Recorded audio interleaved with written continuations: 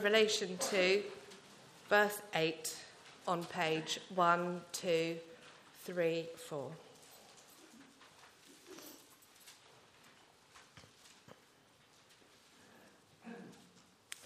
To the angel of the church in Smyrna write, "These are the words of him who is the first and the last, who died and came to life again.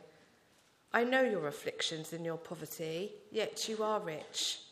I know about the slander of those who say they are Jews and are not, but are a synagogue of Satan. Do not be afraid of what you are about to suffer. I tell you, the devil will put some of you in prison to test you, and you will suffer persecution for 10 days. Be faithful, even to the point of death, and I will give you life as your victor's crown. Whoever has ears, let them hear what the Spirit says to the churches. The one who is victorious will not be hurt at all by the second death." This is the word of the Lord.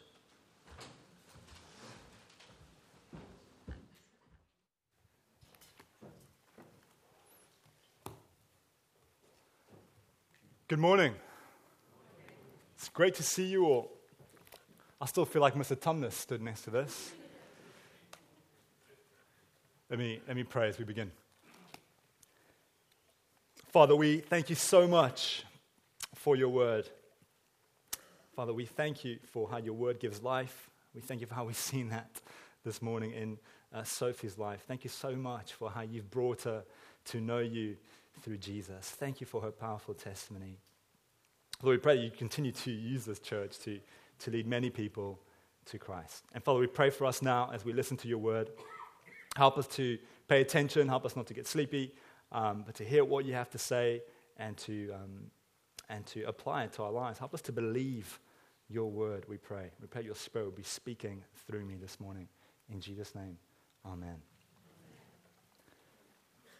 Listen to part of an exchange between a news presenter and an evangelical pastor, Guy Mason, in a live interview on Australian TV in October. The interviewer begins, "Saying homosexuality is a sin is not love. It's not inclusion. Why do you have this hard line and not so loving view? We're not homophobic.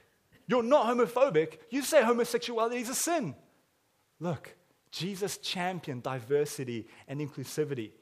Shouldn't you be more inclusive? We are. No, you're not. You're saying if you're gay, you're going to go to hell. That's not really being loving and inclusive." To say that the pastor was given a tough time on air is a bit of an understatement. Yet despite being antagonized and misquoted, the pastor remained gracious throughout. You see, he never said the words, "If you're gay, you're going to go to hell." He went on to share how everyone needs Jesus to be saved. It doesn't matter if you're gay or straight, you need Jesus. And he shared how he has members in his church who are same-sex attracted. Now, why do I share that with you? That interview came off the back of the resignation of Andrew Thorburn as CEO of the Australian Rules Football Club, Essendon Bombers, a mere 30 hours after his appointment. So, members of the club discovered that Andrew Thorburn was a member of an evangelical church, the one pastored by Guy Mason, who believes what the Bible teaches on sexuality. And Thorburn was effectively forced to resign simply because he belonged to this church. Brothers and sisters, just as Andrew Thorburn faced adversity for being a part of a Bible-believing church, it is possible or even likely that you will too.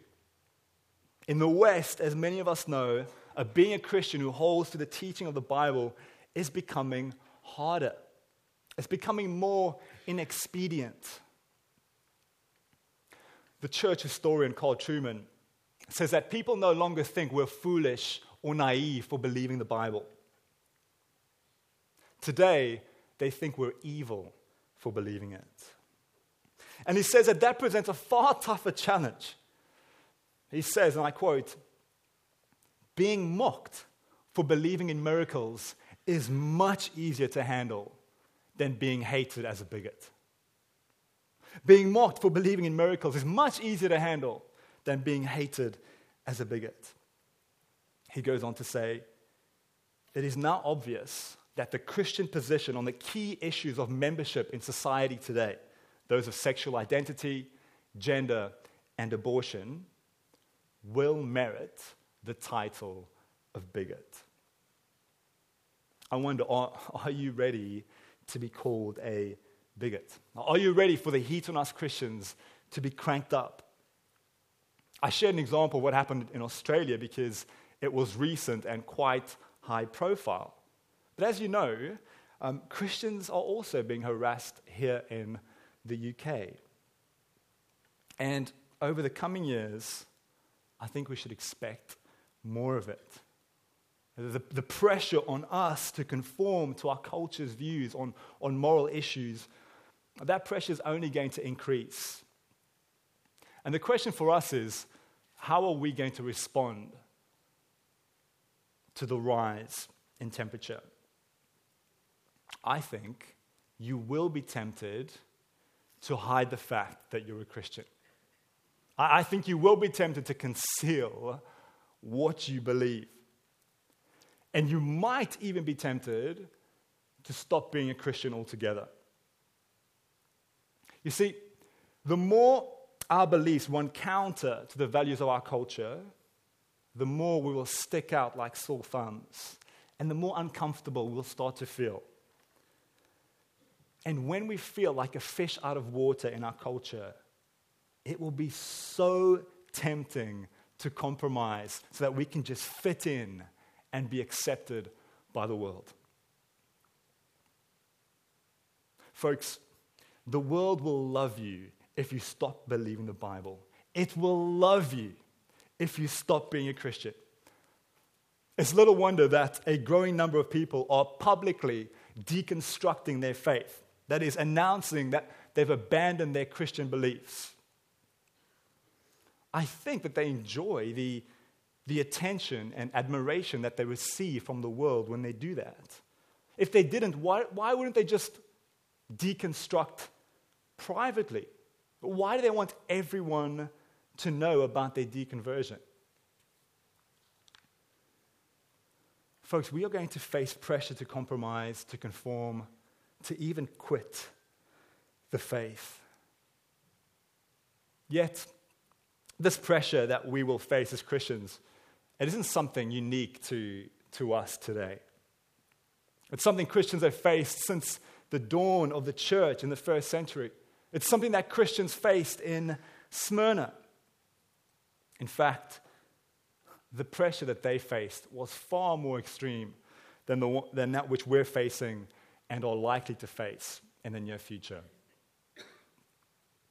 Listen to what the Apostle John says to the church at the beginning of verse 10. Do not be afraid of what you are about to suffer. I tell you, the devil will put some of you in prison to test you, and you will suffer persecution for 10 days. Be faithful, even to the point of death. What's the outlook for Christians in Smyrna? They are facing imprisonment and death. Thankfully, things haven't reached that stage here in the UK, and we hope that they won't, but they certainly have in the past. If you think of the Reformation, for example. Now, because the situation in Smyrna is so extreme, we might be tempted to think that this letter isn't really relevant to us today. But I think this letter is extremely relevant. It will show us how to deal with the pressure of living in an environment that is hostile to our faith and beliefs. How do we not crumble under the pressure we're going to face, or in some cases are already facing? Our question this morning is, how do we not give into fear when we're harassed for our faith? I think there's 3 encouragements in this letter to the Smyrna church that will help us not to be overwhelmed by fear. The first encouragement is this: your wealth is spiritual. Don't cave to fear of suffering for your faith, because your wealth is spiritual. Have a look with me at verse 9. I know your afflictions and your poverty, yet you are rich. I want you to picture first century Smyrna. It's an influential Roman port city that bustles with all kinds of trade. And it's known as one of the most beautiful cities in Asia Minor, modern-day Turkey. The city has a library, a theater, a renowned medical school, gymnasiums, baths, and a stadium. And by first century standards, it has a really good water supply, as well as transport links to inland markets. So if you're living in the first century, this is not a bad city to live in. But although this is in many ways a desirable city to inhabit, it's also a tough city to inhabit, especially if you're a Christian. We see in verse 9 that the Christians are experiencing affliction and poverty. Now, how is this hardship come about? So Smyrna is an idolatrous and emperor-worshipping city. So it has temples dedicated to a pantheon of gods, as well as to Roman emperors. And one particularly prominent temple is one that is dedicated to the Roman Emperor Tiberius. And if you live in Smyrna, every year you are required by law to offer sacrifices and incense to the emperor. It's a way of your showing your devotion and your loyalty to him as your Lord. So here's the thing. If you live in Smyrna and you don't offer sacrifices, you're breaking the law. Also, no one will do business with you. Unless you take part in the emperor worship, you are not going to be financially prosperous, and you're not going to have any standing in society.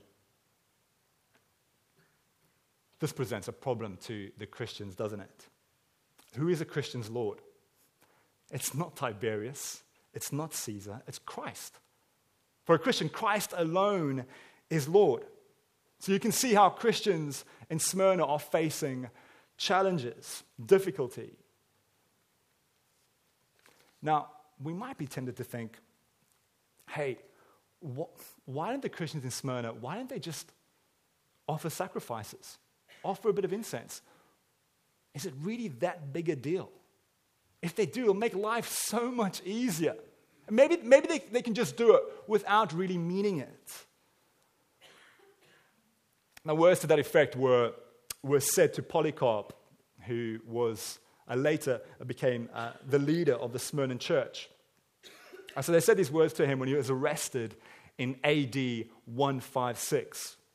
So he was in his 80s at the time, but he was in his 20s when this letter to the Smyrna church was originally written by the Apostle John.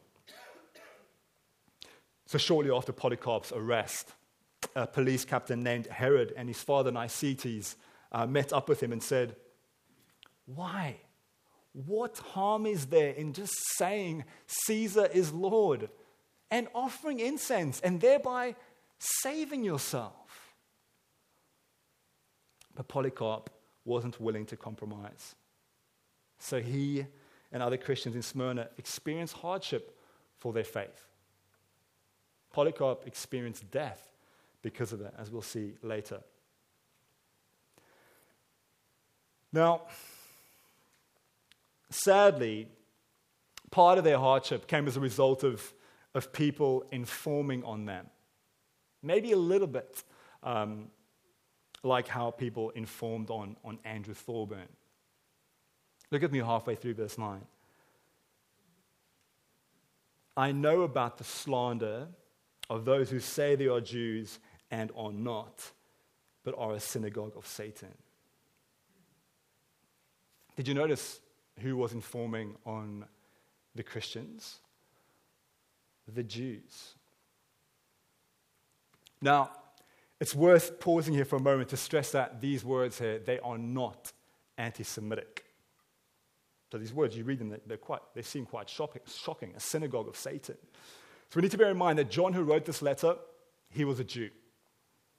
And Jesus, the one who gave him this vision, he also was a Jew. So what's happening here?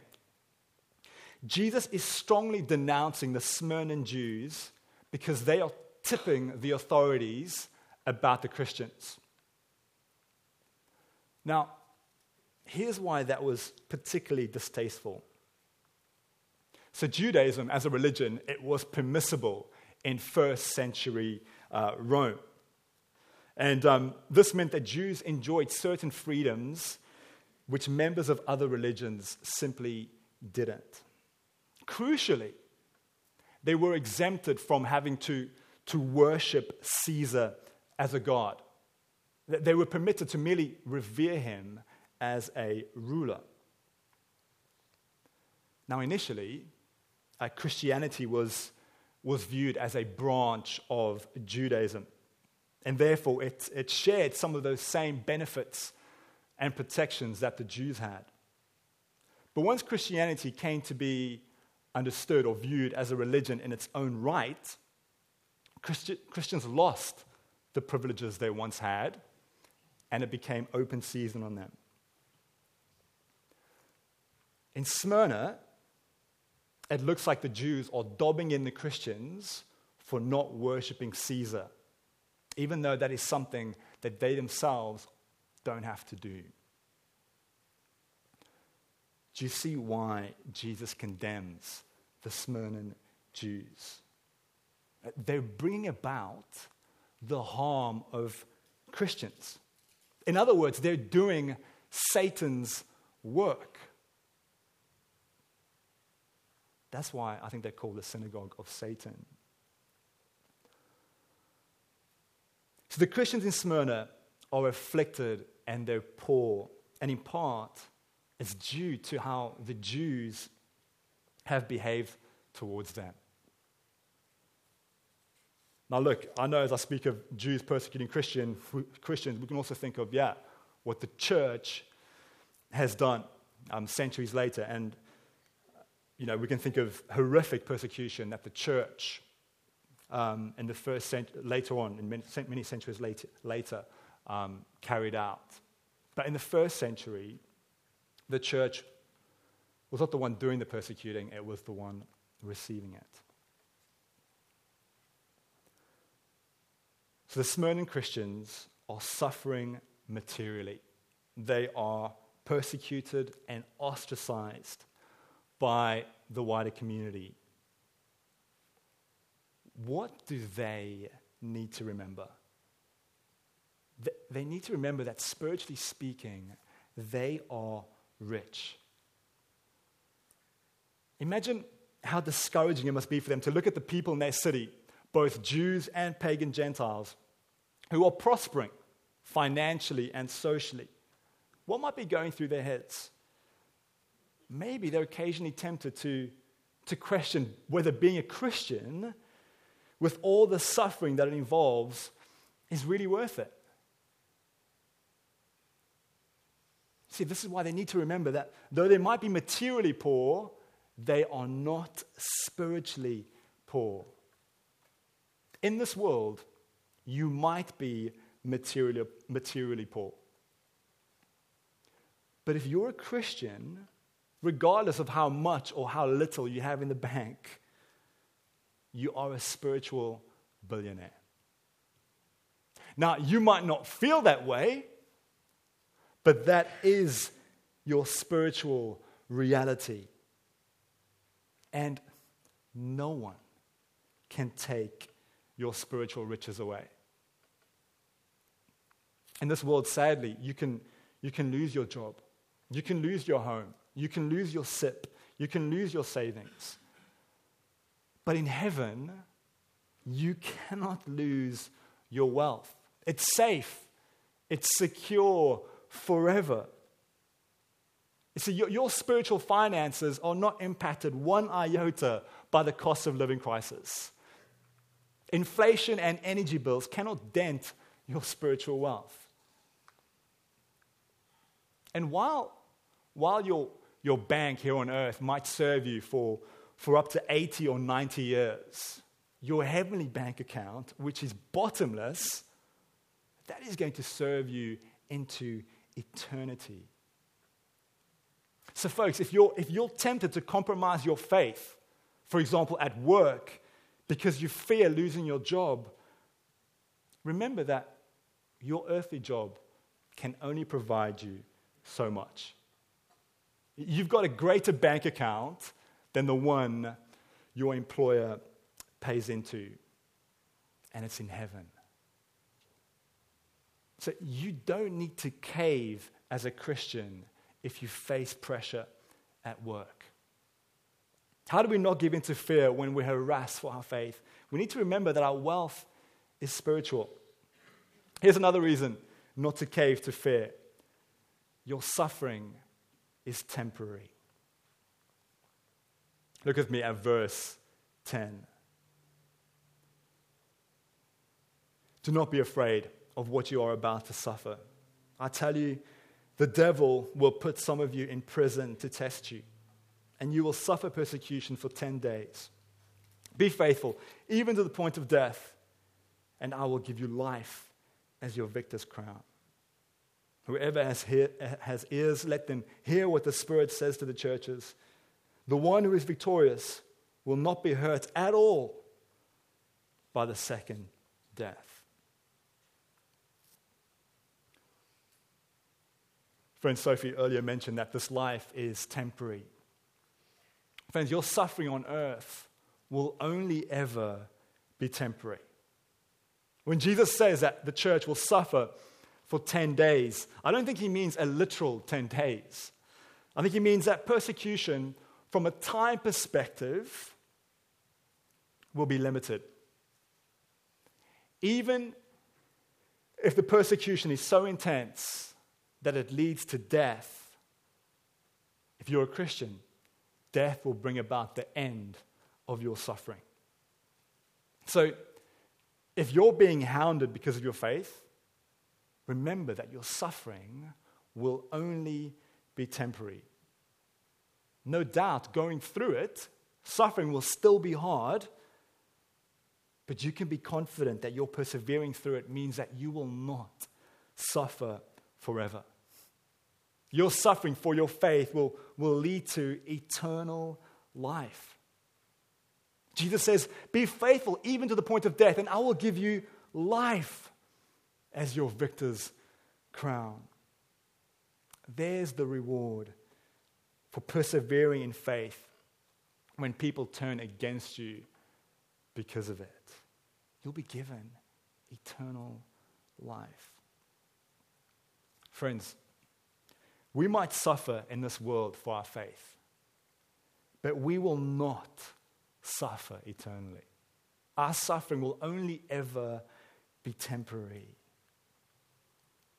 But the same cannot be said of those who are not trusting in Jesus. Those who will receive eternal life are only those who persevere in faith. Jesus says that, not me. Jesus says that. So if you're here this morning and you don't have faith in Jesus, I'm really glad that you are here. I'm glad because I want you to seriously heed the warning in this passage. If you don't have faith in Jesus, you will not have eternal life. Look at what Jesus says at the end of verse 11. The one who is victorious will not be hurt at all by the second death. Who is the one who is victorious? It's the person who has faith that endures until the end. That is, until either they die or Jesus comes back, whichever comes first. Wonderfully, that person will not be hurt. I love how he adds it, at all, by the second death. Now, the flip side, of course, is if you don't have faith in Jesus, you will be hurt by the second death. Now, what is the second death? So the second death gets picked up later on in Revelation in chapters 20 and 21, and it's referred to as the lake of fire. In other words, the second death is hell, where the suffering isn't temporary, but permanent, everlasting. Now, I know that our culture loves to ridicule the idea of hell. And I think it has to. It's such a serious topic that you either laugh at it or you despair at it. Those are the two ways to respond to it, really. And our culture's way of dealing with it is to just laugh about it. It's not real. It's how our culture avoids seriously contemplating it. But hell isn't a laughing matter. Jesus frequently warns us about it. Hell is where you go to suffer for all your sin, for all your wrongdoing against God and against other people. Your suffering there will be a result of your communicating to God, I'm okay, thanks. I don't need you. I prefer to do life my way rather than your way.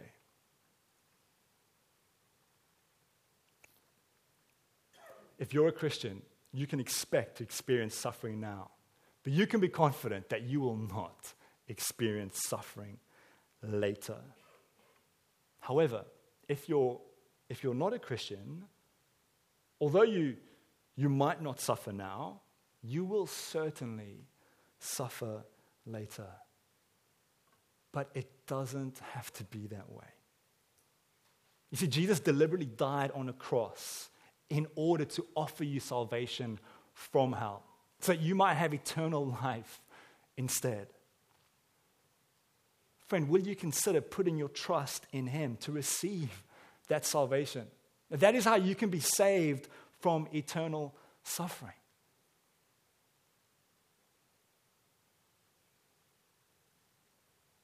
You see, for those of us who are Christians, we're not Christians because we think we're better than anyone else. We're Christians because we know that we deserve to go to hell. It's what we deserve for our sin.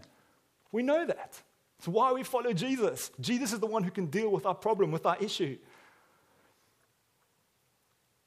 Christian, how can you not give in to fear when you're reviled for your faith? Remember that you have wealth that is spiritual, that no person or government or earthly institution can ever take away from you. And remember that unlike an apostate or unbeliever, your suffering will only ever be temporary. And here's a final thing to remember. Your Lord is eternal. Look with me at verse 8. To the angel of the church in Smyrna write, these are the words of him who is the first and the last, who died and came to life again. This letter to the Smyrna church, it repeatedly contrasts life and death. So we saw it in verses 10 and 11. But now we see how Jesus himself experienced death and came back to life. What is this doing here? I think it's reassuring us that the one in whom we are trusting, he himself died and rose again. What happened to him will also happen to us. We, like him, we might suffer even to the point of death, but we will rise again. But I don't think this verse is only doing that.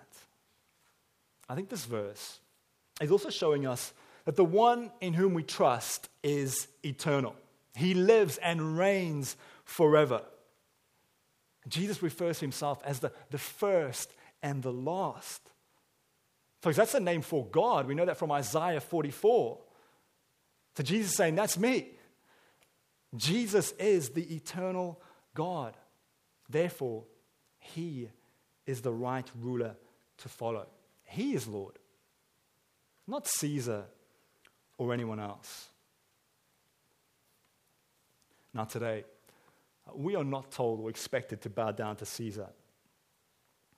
But we are expected or pressured to replace our biblical values with secular ones. The other day, I was listening to a podcast by The Guardian, and one of the hosts was outraged that Harry Kane didn't wear a rainbow armband in the game against Iran. He was livid. Now look, as far as I'm aware, Kane is not a Christian. So I don't think that's why he didn't wear the armband. I think what is more likely is that he didn't wear it because he didn't want to get a yellow card for it, because that wouldn't necessarily help his coach or the team. But listening to that podcast, it reminded me of how our culture expects and puts pressure on us to conform to its worldview, to embrace and champion its values. If we fail to, we are called out and villainized. Now, we are deemed to have deviated from our culture's doctrines, and we're therefore culturally unorthodox. You see, the majority of the UK might no longer consider itself to be Christian, but the majority of the UK is still very religious. Just has a different creed. Polycarp, whom I mentioned earlier, so he was asked, what harm is there in just offering some incense? Come on. We might also be asked, hey, what harm is there in wearing an armband? What harm is there in coming to the Pride Parade with the rest of the team? It's not that big a deal. When Polycarp was led into a crowded and hostile stadium, he was asked by the magistrate in front of everyone, swear the oath and I will release you. Revile Christ. Polycarp replied, for 86 years I have been his servant, and he has done me no wrong. How can I blaspheme my king who saved me? The magistrate continued, swear by the spirit of Caesar. Polycarp answered, if you vainly suppose that I will swear by the spirit of Caesar as you request, and pretend not to know who I am, listen carefully. I am a Christian. Now, if you want to learn the doctrine of Christianity, name a day and give me a hearing. Do you see what Polycarp just did there? He basically said, let me know when might be a good time for me to share the gospel with you. So the proconsul said, I have wild beasts. I will throw you to them unless you change your mind. But Polycarp said, call for them. For the repentance from better to worse is a change impossible for us. But it is a noble thing to change from that which is evil to righteousness.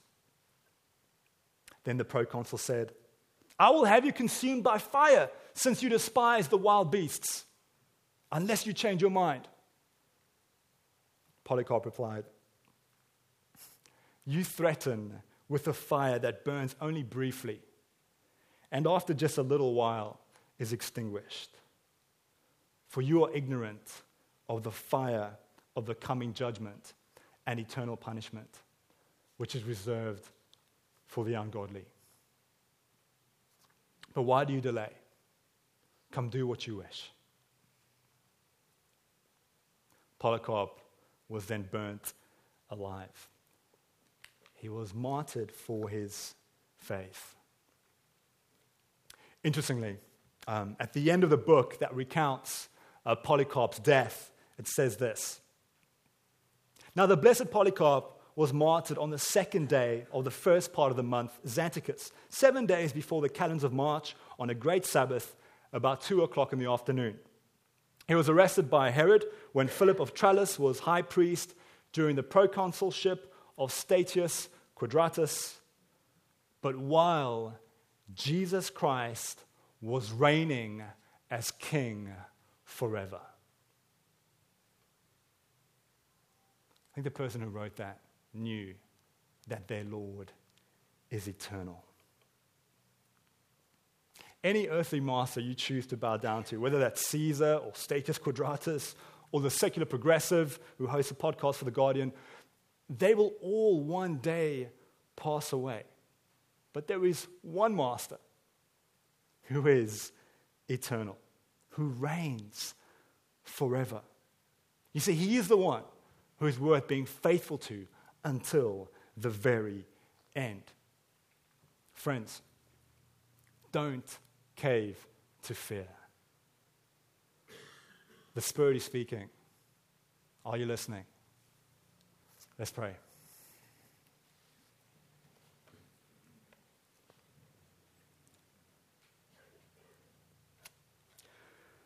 Heavenly Father, we confess that we are so consumed with the things of this world, and we want to preserve our social status. We are afraid of losing wealth or jobs. And we are afraid of showing our Jesus colors, if you will. Father, we pray that we would remember that any suffering on earth will only ever be temporary. And help us to remember that, that Jesus is eternal, and that the wealth we have, the spiritual wealth we have, is bottomless. Father, we are so tempted to just focus on the material, on the physical things, on the here and now. Help us to have a larger view of reality, a more spiritual one, and with a longer time frame, an eternal time frame. We are so disproportionately afraid of what we can lose in this world. Help us to remember what we have in Christ. Amen. We're now going to sing our final song, Jesus